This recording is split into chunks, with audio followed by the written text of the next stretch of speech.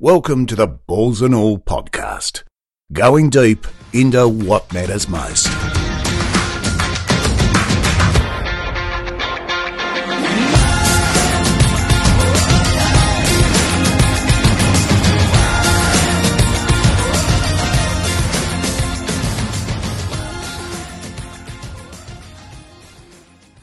the path of Leon Knight, who puts in a good ball.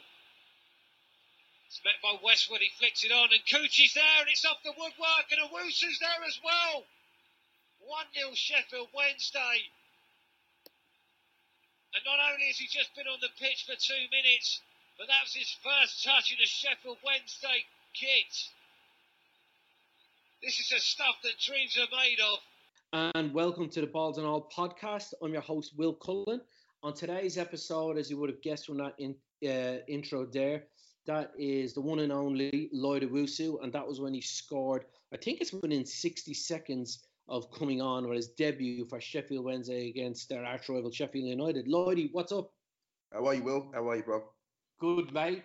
60 seconds, was it? How long was after when you scored that goal against United? Yeah, just under 60 seconds. That was it was crazy. It was such a surreal day because not many people know I'd actually signed for Sheffield Wednesday injured. I just finished playing for Brentford in the playoff final against Stoke, and I actually done my meniscus prior to the final. But Steve Coppell said to me, Lloyd, if you want to play, look, it's totally up to you. So obviously I knew it was going to be my last game, and so I played in the game. Failing that, after that, I finally signed for Sheffield Wednesday, and I was obviously injured and doing my rehab for about 6 to 8 weeks. So it was weird because I actually had a dream. And I had a dream that I was going to make my debut against Sheffield United and score in the score in the game when I came on. And like you just said there, within 60 seconds of coming on, I actually scored. It was just so surreal. So that kind of, obviously your career, you've had a few different clubs, but I've done my research and I've jumped online.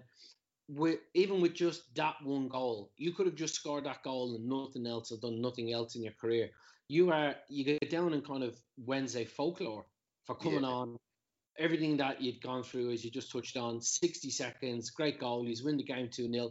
I'm looking at some blogs and some kind of fan posts, and all it is like Lloyd Owusu will be in our hearts forever. It'll be a part of our history. It must be a surreal feeling looking back on. That would have been 2004, so 14 years ago. It must be surreal looking back on it now.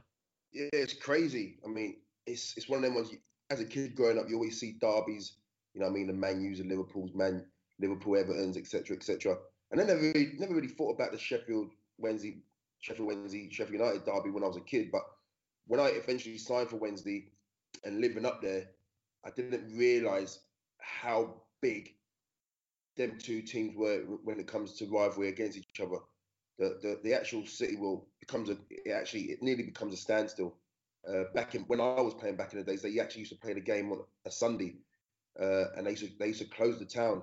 Because they knew, because of the riots of all the fans, the Wednesdayites and the Business Blaze crew, they used to close. All the city would be closed down, shut down for that game, and it was just enormous. It was just massive. Like I said, 40,000 at Hillsborough, and just the cop when you hear them singing "I.O. Sheffield Wednesday," it's just goosebumps, really, just real goosebumps.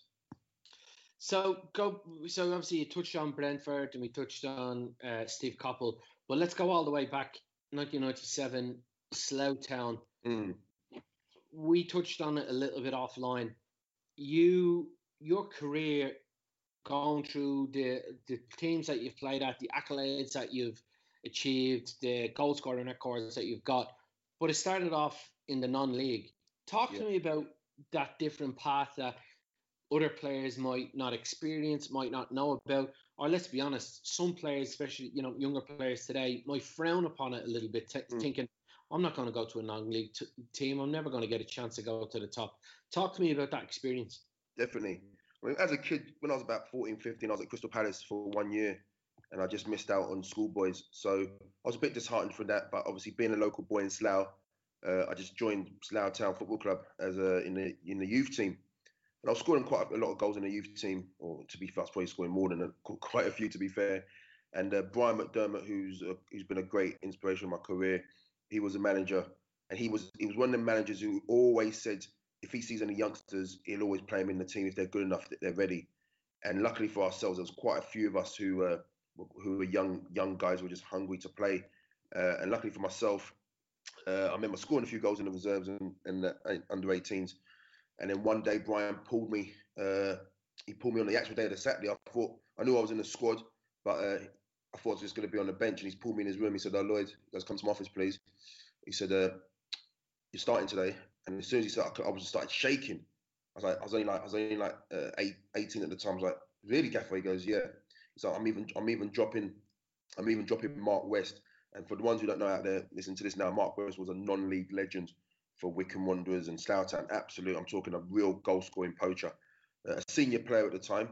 And the gaffer said, "Yeah, you're going to be playing up front with Gary Abbott, who again was another non-league legend at Welling and Slough Town and Aldershot." So he said, he goes, "Just go out there and do what you got to do." And luckily for myself, I ended up scoring 4 goals on my debut. It was unbelievable. And then he actually took off. Abbo scored in the game. And then he took off Abbo, brought on Wesley, and Wesley scored. We won 6-1 against Telford. So it was just dreams come true. And then obviously the next day in all the national papers, in every paper, the Guardian, the News of the World, they were saying, "Oh, new striker on the scene to look, one to watch." And it was just unreal, and I just couldn't believe it. It was just like brilliant, just to score 4 goals as an 18-year-old in the conference as well. And when you say about non-league, the conference back there, Will, it was a tough league. It was tough. There were some real good players, especially young players. There was myself coming through, Kevin Betsy at Woking, who ended up going to Fulham. Jason Roberts, as many would probably know, great players at Hayes and Yedding, ended up going to Wolverhampton Wanderers. Barry Hales, he was at Stevenage. He ended up getting a move to Bristol Rovers. And Lee Hughes, he was at Kidderminster, ended up going to West Brom. So there was about 4 or 5 of us youngsters who we were like 18 to 20 in non-league, just grafting, and luckily we all got opportunities to become professional. And like you touched on it about young kids nowadays will think, the conference, what's that all about? But I tell you, that's where you learn your graft, mate. You learn your real trade there, mate. It's because you got to be hungry. You've got to really want to succeed because, like I said, for me, it was about knowing what I wanted to do was to be a pro. But what did it take to be a pro? It was about the extra hard work, being in there, being mental strong. And luckily for myself, 2 years later, I managed to get a move to Brentford. So do you think being in that environment of, I guess probably on the outside looking into the pro world, it gave you that extra bit of hunger to want to become a professional? Whereas if you think of young kids coming straight into a pro environment now, getting everything weighted on them, hand and foot, everything's there for them. Do you think that's the difference? Like that lack of, I think maybe your environment that you were playing in and you wanted to get higher and higher gave you that hunger. Do you think that's there now? Would that be a correct assumption? Definitely. Back, like I said, in my day, it was like that because, like I said, you're in non-league, and if you, as a kid, like every kid wants to become a professional footballer, but it's what it takes. And like I said, being in that environment there, it was about just wanting to work extra harder. And for myself, I used to a lot of people won't even know this. Every Sunday, Danny Bailey, he was a fellow player as well, an ex-pro as well. He used to take me every Sunday after the games, and I'd go up to Walthamstow in North London and train with him. We used to go and do hill running, finishing, and swimming. I used to train 3 hours a Sunday after a game on a Saturday. And like I said, it just gave me hunger because I was just hungry to look at the top levels. All these kids, they get everything play on a plate to them, and so for that, they're not hungry enough. They just think, "Yeah, I've already made it." But then the ones who that happens, they don't end up even making it because they haven't got that real desire and hunger. And obviously, as your career went on, you've been in coaching, and you've done a lot of coaching here in Australia. Is that not just specifically to Australian youth, but around the world? Is it something that you see growing and growing? As you would have heard from one of our previous podcasts, we chatted to a good friend of yours on a similar topic, a great mate of yours, Gav Ray, and we talked about that, what's missing in the youth. And he kind of reckons that it's just the times are changing and coaches kind of have to adapt to players now. Whereas back in the day, when you played and when Gav played, obviously coaches, they were the boss. That was it. If they gave you a shout, if they gave you a roar, you had to deal with it. How do you see that changing? How do you see that relationship between coaches and young players nowadays changing? Yeah, I mean, like you say, back in my days, you know what I mean? If you when you did something wrong or something, like you would know about it from the gaffer. But nowadays you got to be so politically correct when you're working with these youngsters, because as soon as you say boo, you know what I mean, they'll just either hide or start crying.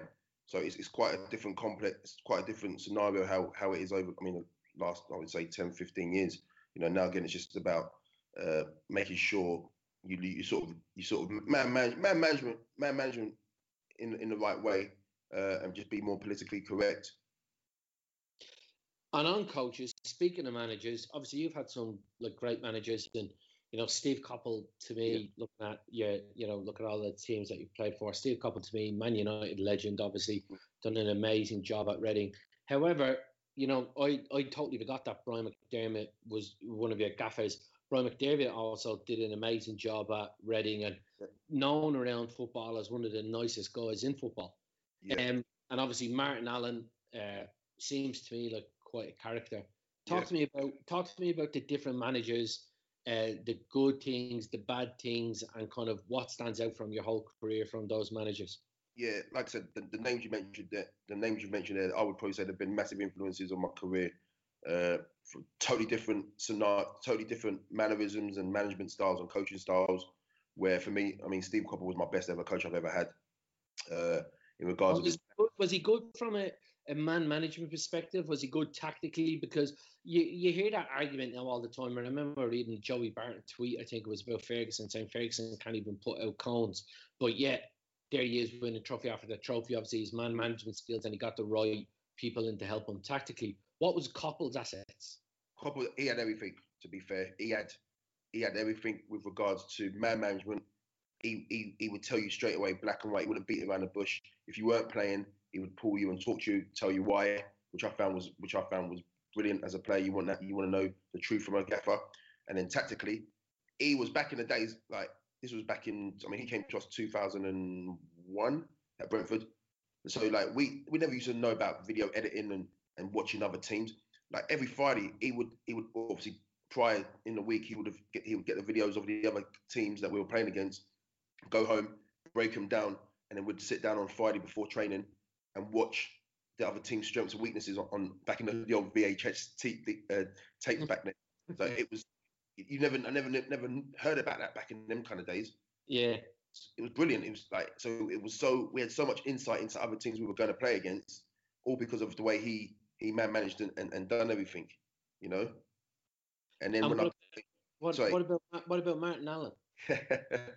A totally different kettle of fish. He was a great, like I said, a great guy, but he had just a different mannerisms. I mean, when I say great coach, probably his methods were different in coaching. He knew how to get his message across. He was more of an aggressive coach, very in your face. He would let you know if you weren't putting your weight, he would be in your face. But just some of the stuff he used to do. But when I look back at my career now, I think some of the funny stuff he done, it was so surreal. What actually made us get results? Like for example, we were. I remember one game we were traveling away, and obviously on a Friday we'd normally travel and then train up at wherever the training ground up north. But this time it was actually raining, so we couldn't train outside. So in the evening we're having our dinner in a private room. So all the players would be in a private room, and the gaffer and the assistants and the physios would be in another room. And then we all eating, and the next thing gaffer walks in, because he never used to, when we were having dinner, he never used to walk in at all. He just used to let us be. And he walked in, he goes, "Our boys," he goes, we're going to practice free kicks and the set pieces." And we were like thinking, "Hold on, you told us we're not doing it because it was raining." He goes, "Don't worry about that." But it was so weird because where we were sitting in having our dinner, there was this alcove here, like it actually looked like a goal. So he said, "He goes, start an 11, stand up." So it was myself, Marcus Gale, Darren Pratley, Sam Sodgy, Turner, Kev O'Connor, a few other players. He goes, "Nelson, get in goal." And Nelson goes, "What goal?" He goes, "That alcove there, go and stand in it." So Nelson's standing in it. He goes, "Pratley, go stand over there," just like as if you're going to take a corner. He says, we're just going to walk through the motions of the set pieces. So we're thinking, okay, that's not a problem. So anyway, there was a bread roll on the tables because obviously we're having our dinner. So he's chucked this bread roll to Pratley. He said, "Pratley, that's the football. I want you to toss it in and I want Lloyd, Soji, Turner, and Gaelic to attack the ball. So we had to attack the bread roll. so you got Pratley actually tosses his bread roll into the box, so-called mixer, and then all us were just attacking the ball, trying to score a goal. But it was just the kind of quality settings that he did for us, and it was priceless, mate. But he was a character, a real character. And that Brian McDermott, is it, again, I've just read about him, and obviously everyone just says he seems like one of the nicest guys in football. Obviously, would have been your experience at Slough. Would he be up there with one of the nicest managers you've? Yeah, but again, like I said, I was a kid at Slough Town. Well, to be fair, funny you say that. Before when I was still a kid, just like that, before I was actually coaching for him, doing my. He was a football community officer for Slough Town Football Club, and I've done my work experience there first. And then I ended up leaving college and then coming to work with him and a guy called Billy Fury, doing the football community program. And then that's when I started playing for Slough. And so Brian always just took me under his wing, obviously, because he was a local boy. He was a local Slough boy as well. So he was just the kind of manager, man management, brilliant. He would tell you how it was. You know what I mean? He would improve me. But the great thing about him, he's always used to do. He always went that extra mile for me, and even other younger players. To be fair. I remember he used to always get us in and do extra training for us. It was, I mean, you don't get many managers who'll go that extra mile for a player to take him under their wing and really improve him. And he done that in abundance.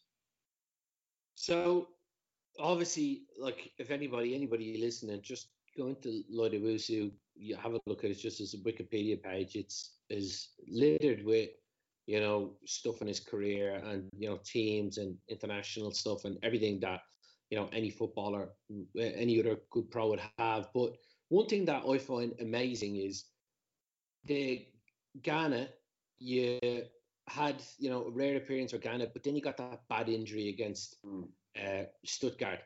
How did you deal with injuries throughout your career? I know obviously you had, I think it was about a pneumonia when you were at Adelaide as well, and I know you've had previous injuries. Yeah. We talked offline. First of all, talk me through the Ghana experience and getting that injury, and then talk to me about dealing with injuries mentally. Definitely, yeah. I mean, obviously, playing for your motherland is any boy's dream. You want to play for your country. Obviously, whether your country you're born or if that doesn't happen, obviously, next best thing, obviously, your parents' country. So, luckily for myself, I got the opportunity to play for Ghana. I actually got first called up when I was at Reading, and even then I thought it was a joke when I got. The secretary said, Lloyd, the Ghana FA want you to come and play a friendly game. I thought that was a joke. But after my second season, I think it was 2006, I was having a great season for Brentford, to be fair. We were flying in the table. I was just really probably at a real pinnacle of my career. I was just like scoring, playing really well, just being consistent. And then luckily, it was due to be Ghana's first World Cup ever. So I got a call up late as well. Got a late call up. I think March, April, May. I think it was May time. April or May time it was, just before the season was about to finish. And then we played out in FC Stuttgart. But prior to when I look back at, I mean, it's all in hindsight now. I mean, I must admit, when I went there, I had a slightly tight groin. My right groin was a bit tight. But obviously, the World Cup's coming. If you perform well, you could have got an opportunity of playing. So I didn't really say nothing to the physio. You know what I mean? As if to say I had a bad groin. So the day we played in Stuttgart, it was really wet, but the pitch we were on, it was really hard, and had studs on. And I remember Michael Essien played the ball. He played the ball in between their right back and their left sided centre half, their right sided centre half and their right back. And me just being so eager, trying to keep the ball in, I've just raced. And when I look back, I should have let it just go. But I've tried to keep the ball in. And when I've tried to keep it in, I've slid off the turf because my stud had sort of skid off the turf. And all of a sudden, I just felt a mass. I just felt a rip. Literally a buckle. I buckled and felt this horrible rip. And I was just like, F. It's like, oh no, that's me done. That's me done. And then obviously came off straight away. And then obviously, I was just iced it, thinking hopefully it'll be all right, sort of. But then when we got back to England, went to go and get a diagnosis, and it said obviously looked like you've got a ruptured groin. But it was one of them ones where, will I be fit enough to play in the World Cup if I can get back? And the first surgeon I went to see goes, yeah, he goes, ideally you should, with this injury, you should be back hopefully just before the World Cup. But me being me being me, I was just like, oh, I've got to try and do it. But what happened was the injury. I actually tore it off the bone 1.8 millimeters off the bone. So what they normally say, if it was 2 millimeters, they say straight operation. But because it was 1.8, this surgeon said, "Oh no, just rest it and it'll heal. Just do your rehab." But I would have loved. When I look back, wish I had the operation then I would have been back. And then it just didn't heal well. It just never healed for ages and ages. And then the following season I went back to see another surgeon, Mr. Gilmore, who's a specialist in that real area. And he goes, Lloyd, you should have had the operation straight away, even though it was at that point where you didn't have to, but you should have really, if you wanted to be back. So that injury made me be out in the end for 11 months. 11 months he was out. So that was mentally tough because, like I said, you gone to a World Cup. Well, luckily, let me go back. I actually didn't manage to go to the World Cup. In the end, Ghana sent me out there in Germany to watch a couple of the games. But just being out there and watching the boys, thinking, you know what, you could have been out there. Because even the fans, I remember being in the stand, and some of the Ghanaian fans said, "Hey, Owusu, you could be there, you should be there." And I was just like gutted. But like I said, I just try to keep mentally strong. It was tough because, like I say, you go into pre-season and training, all the boys are out in the field, and you're just in the gym doing your rehab. I just kept mentally strong. Like I said, I had some great mates around me. Mum and dad just kept me focused. But then for me, it was a matter of, I might be injured now, but I've still got a long way ahead in football to do. I've still got loads to achieve. So yeah, I just done my rehab, kept my head down, worked probably even harder to get back. And then luckily the following season, I did get back. So again, on the previous podcast, we would have talked to Gav again, similar topics about that mental side of football and how, probably we don't hear an awful lot about it. There's obviously, we hear incidents of, now you would see in other sports like the NBA players coming out talking about anxiety and depression and dealing with different situations. And we forget that there's so many footballers at so many levels across the world that it's only natural or that somebody is going to deal with some type of mental issues or mental health. During your career, did you ever see or did you ever feel or recognize that it was something that was outwardly talked about, or did players keep it to themselves, or was it towards the end of your career that you see it kind of becoming more and more to the forefront?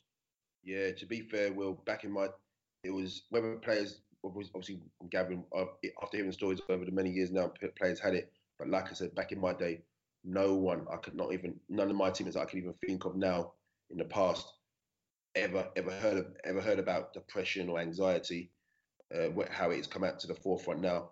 So back in them days, like I said, whether players were hiding it, but it was never really known. But it's weird, funny you say about that, because I look back at my career, because a lot of people don't know. Obviously, when I went to Sheffield Wednesday, there was a time I started puking up on the pitch. I started puking up all the time, and ever since then, like Willie Beeman. Yeah, just like that. But ever since then, it's been a ritual.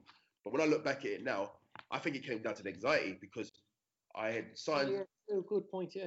Yeah, because I was playing at Brentford for all my career for 4 years in front of only 5, 6, 7,000 a week, and then all of a sudden, I've gone to Sheffield Wednesday in a derby, obviously in front of 40,000, playing in front of on average 20,000 a week. So that difference for me in the end, when I look back, it was actually anxiety, because I'm thinking, wow, I'm here in a small pond in Brentford, but I've come to this massive pond. And I didn't have to deal with it, and I used to be on the pitch like sort of hyperventilating, and all of a sudden I was just always used to be sick, but no one ever knew what it was. I went to see doctors; they thought tonsillitis. I had my tonsils taken out. I went to ENT guy to check my ears, my nose. Nothing. They couldn't diagnose it. So when I really look, if I look deep into it, I honestly think it was anxiety. Honestly, yeah. Wow. So yeah. So when you talked about those injuries and we touched on that mental health aspect, it must be hard when you are on the treadmill or you're on the bike and you're looking out and you're seeing the boys train. But as you said, your aspect and your kind of outlook was, while I'm injured now, there's going to be days when I'm not injured and I still want to achieve a lot. How hard is it, but that you'd see other players or other teammates, do like them not dealing with it? Is it they need an arm around the shoulder? their injuries being so bad. I just find that sometimes young players these days don't realise that how hard injuries can have, like the impact it can have on the players' careers. It's uncontrollable. You can't control it. Anything can happen. But the mental side to get you through to the other end of it, and what you're saying is exactly right, knowing that will come a day where you'll be able to get back on the field again. And I remember watching a ITV documentary, and you were on it, and you talked about, and you touched on it a few minutes ago, how your mum and dad and gave you that kind of mentality to kind of persist and go through it. My question coming to the end of it now is, do you feel there's a gap or an area in football coaching or in sports coaching to touch on helping players deal with setbacks like this? Definitely. I think that's a great point, Will. In when you do these courses and all these badges, that aspect never spoke about. Because like you say, especially playing in the pro game, if they're getting injured, how do they deal with, especially a long-term injury, if it's something serious? How do they deal with who's helping them with that process of, yes, you're getting a process of getting your injury healed, but who's really helping them deep inside that feeling, that young kid thinking, and he's probably thinking, I'm never going to ever get back into a team, or I'm not going to be good enough, I'm not going to be fit enough. There's no remedy or no one helping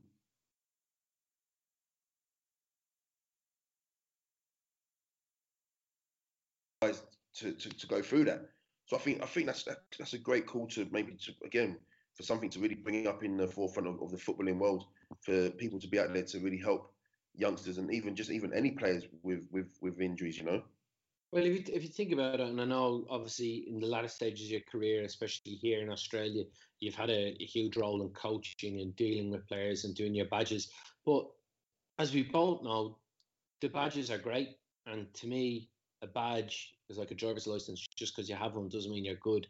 You know, it's about how you apply it, your knowledge, all that type of stuff.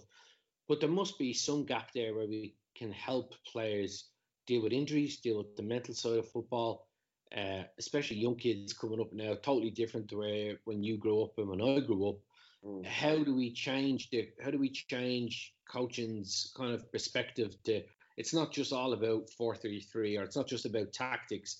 There's actually a bigger part to play in coaching, because we're dealing with humans at the end of the day. And it comes down to man management. I don't see an awful lot on how to get better at man management. No, there's not enough at all.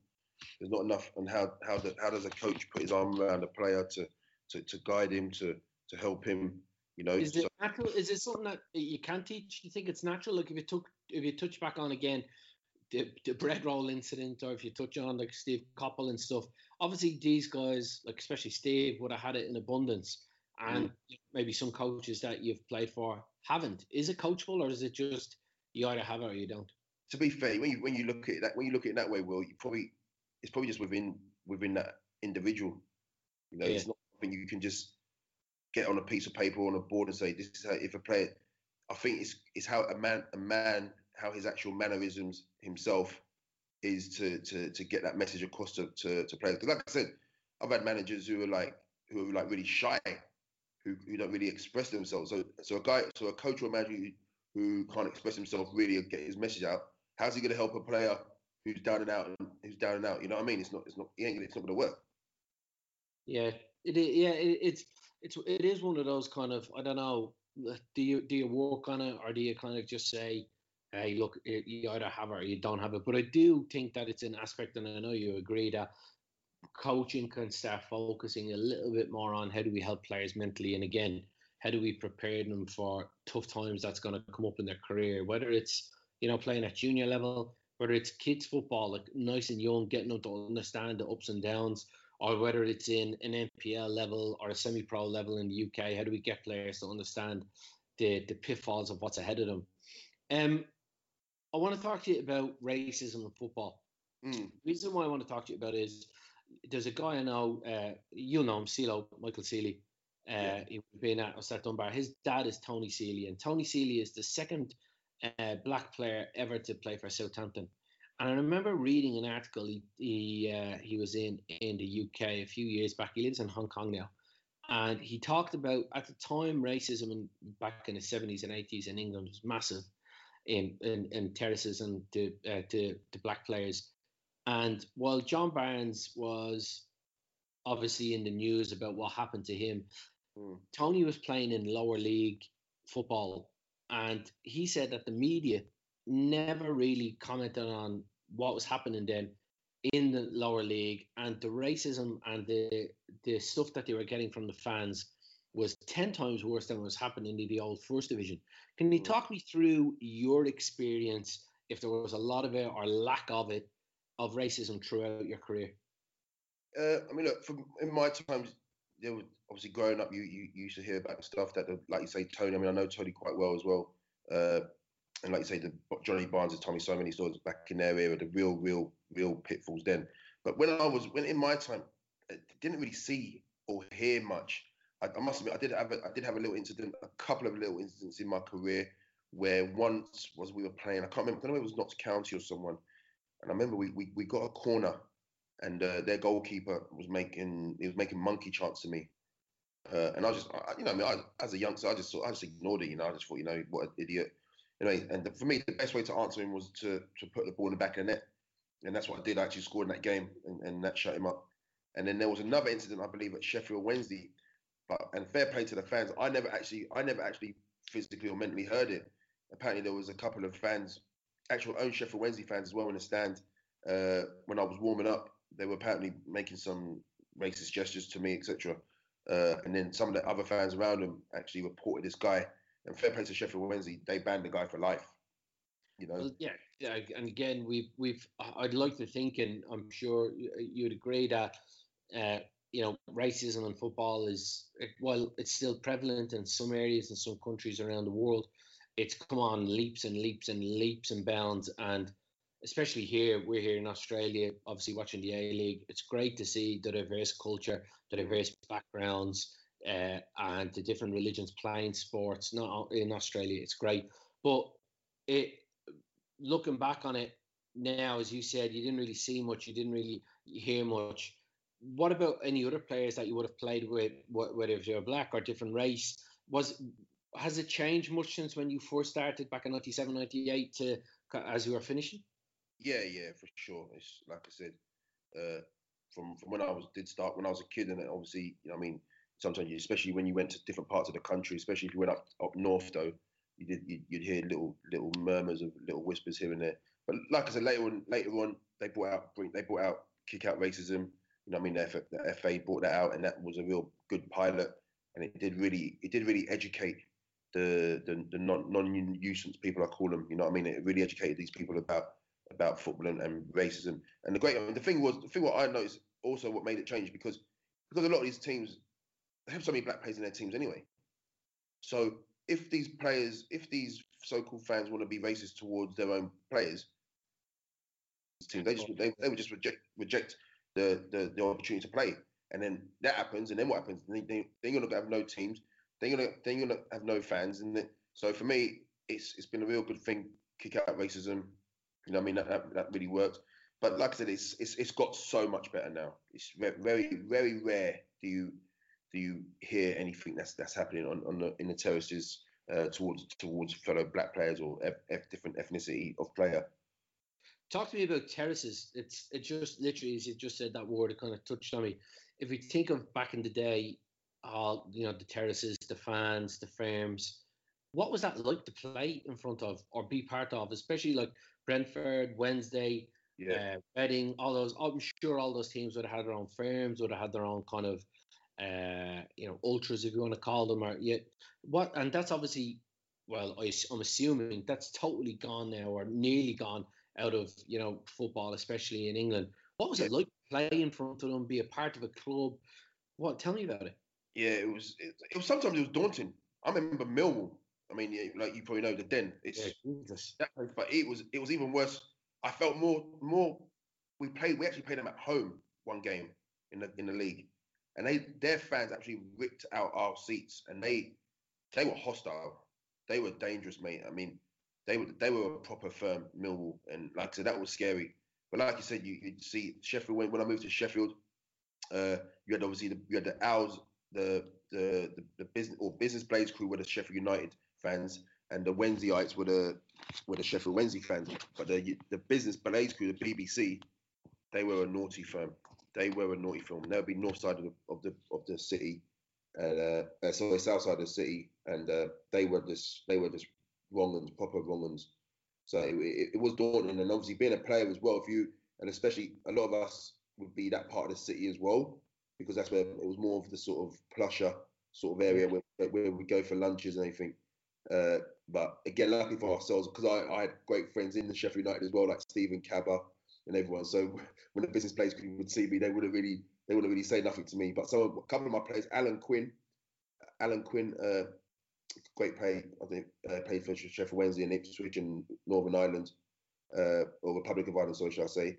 He actually got chased one evening, got out of a taxi with his missus and some others, and they chased him all the way down. They chased him all the way through the city, and then he luckily got away. But they actually beat up.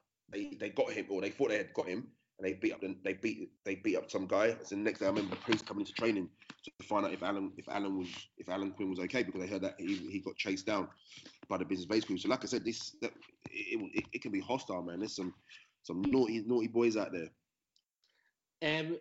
Brentford Hall of Fame 2016. That's obviously in 2016 you were inducted?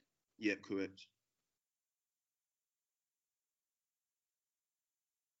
Brentford obviously have gone, they're sitting in Championship now, but you had 2 stints at Brentford from 1998 to 2002 and then 2005 to 2007.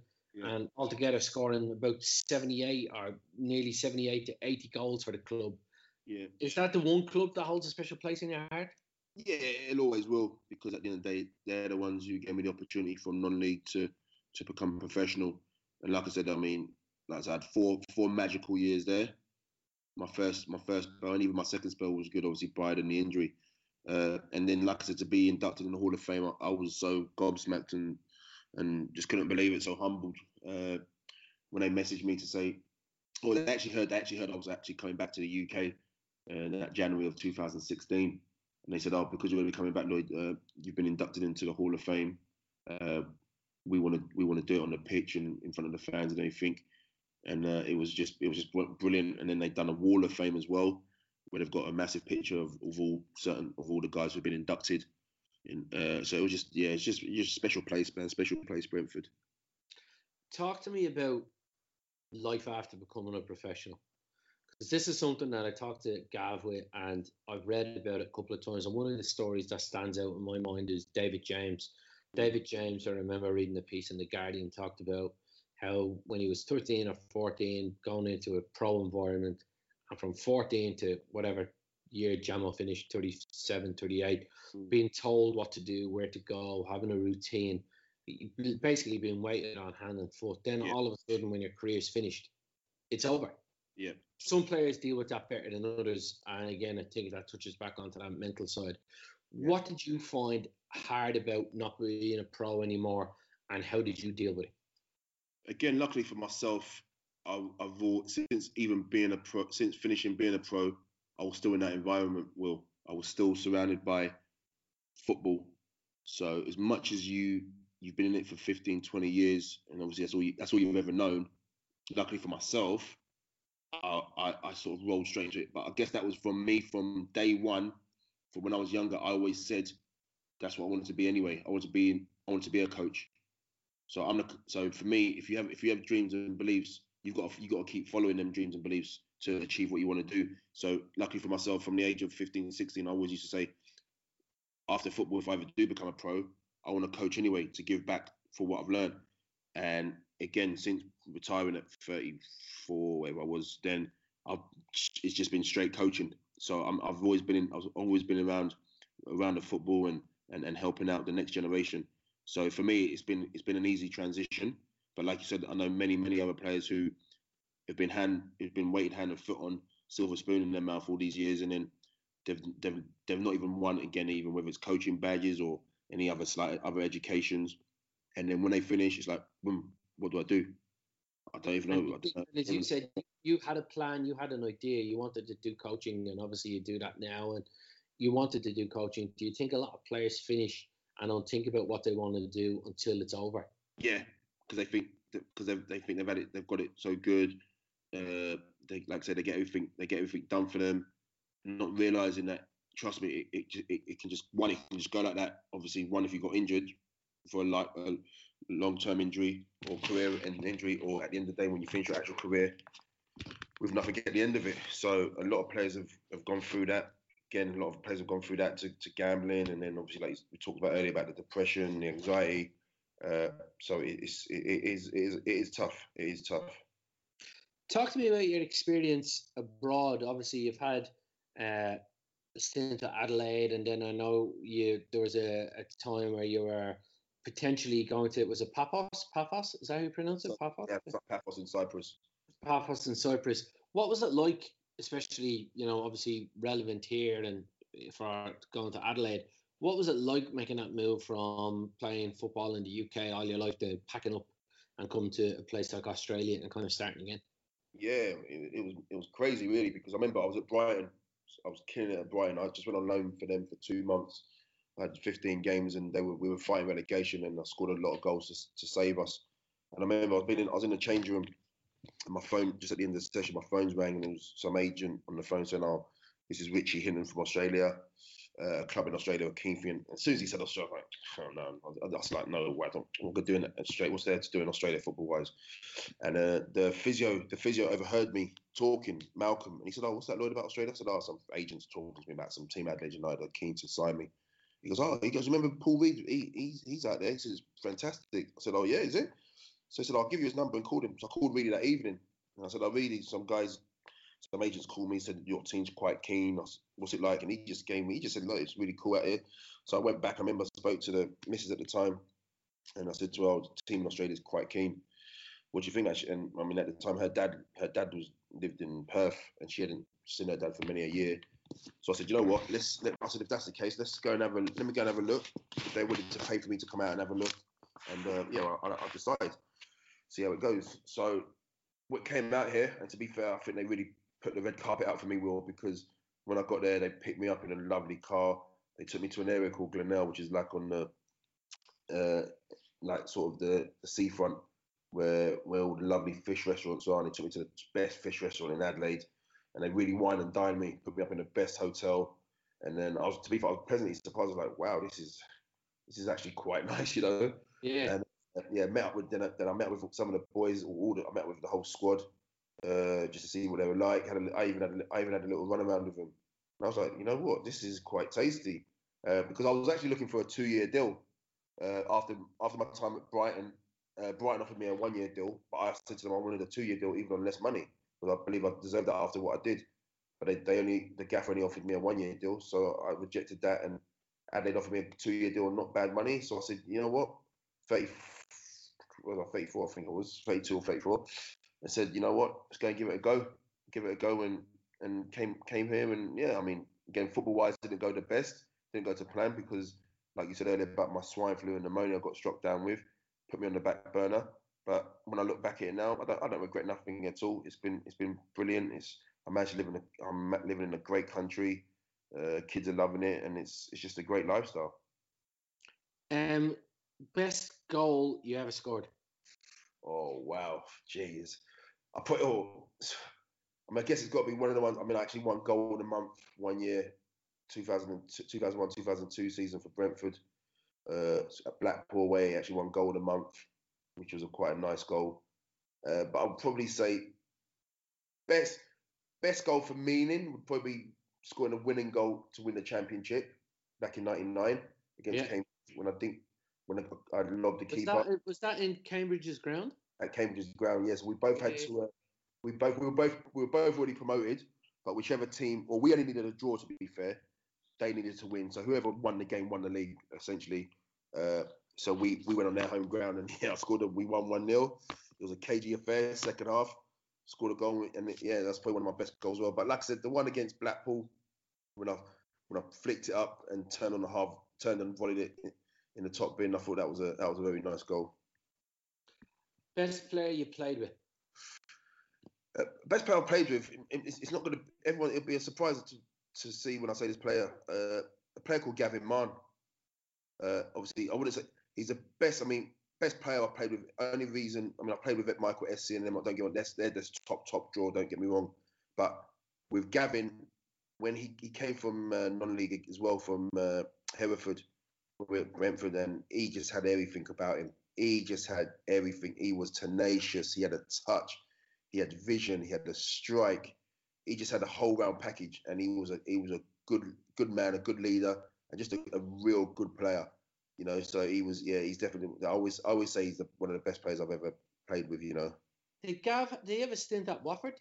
Yep, that was the captain, Gavin. Yeah, that's right. Yeah, Gavin Mon, that's him. What about the best player you played against?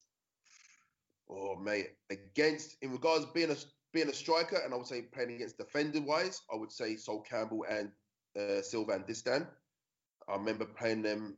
They were at Portsmouth. I played against Sol. Distin seems like an absolute monster.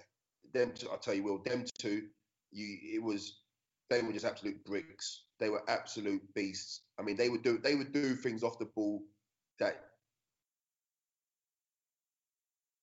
Alan Shearer, we played against Newcastle in the Cup, David Ginola when he was at Tottenham, like real silky players, just world class players. And let me what was the other question I was going to ask? It wasn't best. It was your hat trick. Did you scored a hat trick? Was it your first hat trick against Southend? That's it. Talk me through that. What was it like to score your first ever hat trick? Oh, mate, that was just brilliant. It was just funny. So I've actually just put it up today on my Throwback Thursdays on my Instagram page. Funny enough. Lloyd's Instagram. What's your Instagram page for people listening if they want to follow? Lloyd Owusu official. Lloyd Owusu official. Jump on Instagram. Have a look. Yeah. So all right. That's coincidence. So that was your first hat trick. What age were you? 21. 21. And what was the feeling like after you got the third, and obviously knew you were going to get the match ball? Yeah, it was just brilliant because obviously I knew. Playing for Slough, I scored 4 goals. It was a great thing. But being professional, in your first ever season, and I remember the last goal when I spun it and put it in the top bin. It was just ecstatic, man. I remember I had all my friends and family in the stand as well, and I just knew, wow, I've scored a hat trick. And I ended up scoring a hat trick again against them as well. I actually scored 2 hat tricks in that season against them. 1 home and 1 away, and then I scored a hat trick against Rotherham away as well. So 3 hat tricks in one season. It was just like Roy the Rover stuff. Non-league boy coming from non-league to be pro to score 3 hat tricks and score 25 goals in one season. Just Roy the Rover stuff. Favorite manager? Steve Coppell. For all the reasons we covered. Yeah. Funniest player that you've played with? Oh, mate. I'm sure a few of them have banter level over just off the charts. Yeah, there's some. Even like Andy Woodman, who was the goalkeeper at Brentford when he came from Northampton. He's Arsenal's goalkeeper coach now. He was just an absolute character. There's a guy called Tony Folan. He was another character. He just had some real great. Ija Anderson. He just so many names at the top of my tongue. We just had real great. The great thing about my career that I felt I had with players at every club I went to, there was always, like you say, the banter was there, but there was always good boys. I can honestly say, out of my 15, 16-year career at all the clubs I was at, I probably can't even say that there was so-called idiots at a club. Everyone I went to, honestly, because I still even keep in touch with the majority of them now. It's just, the banter was the banter. And Glenn Little, when I was at Reading, he was just a real comedian, so I've had some great players, and like I said, they're not even the great players. They're great friends now, still to this day.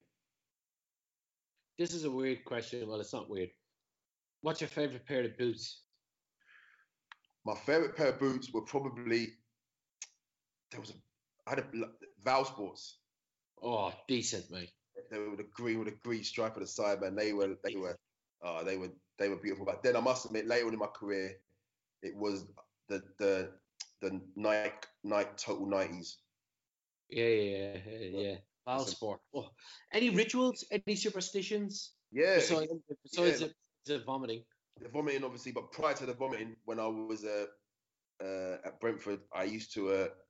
So it was so weird because before a game, so like I said, I had many great friends in opposing teams, yeah. But when we would come in the tunnel, I wouldn't talk to them. They would all be trying, like, you go two teams side by side, people trying to shake hands.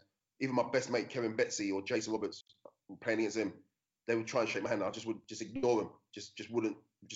I would ignore them, and I'd be up against the wall in the change room before bouncing my back. I would be pushing my back against the wall, saying pace, power, strength, pace, power, strength, just knocking down the wall.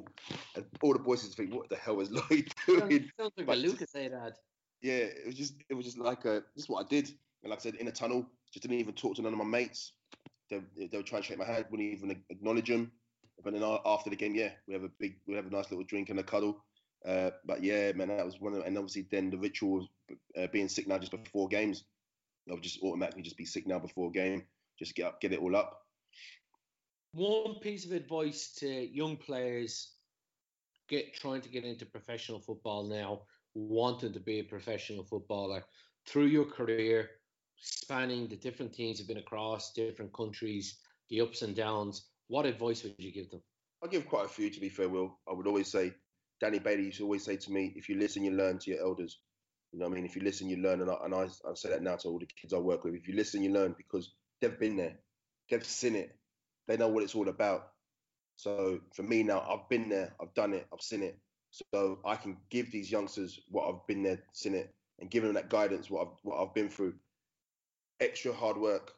It's not about just turn up to training and training and thinking, yeah, I've done my training, go home. It's about doing that extra. It's about wanting to be the best player that you can be. Find a wall, just get a ball. All these kids talk about going to do all this private coaching, blah blah blah. You don't need all that stuff all the time. Just get a football, get a wall, just work your touch, bouncing. Work your weaker foot. You know what I mean? But another thing I would definitely say to kids, and I say to kids now, for me, if I wish I'd known more back in my day, stretch. Just stretch.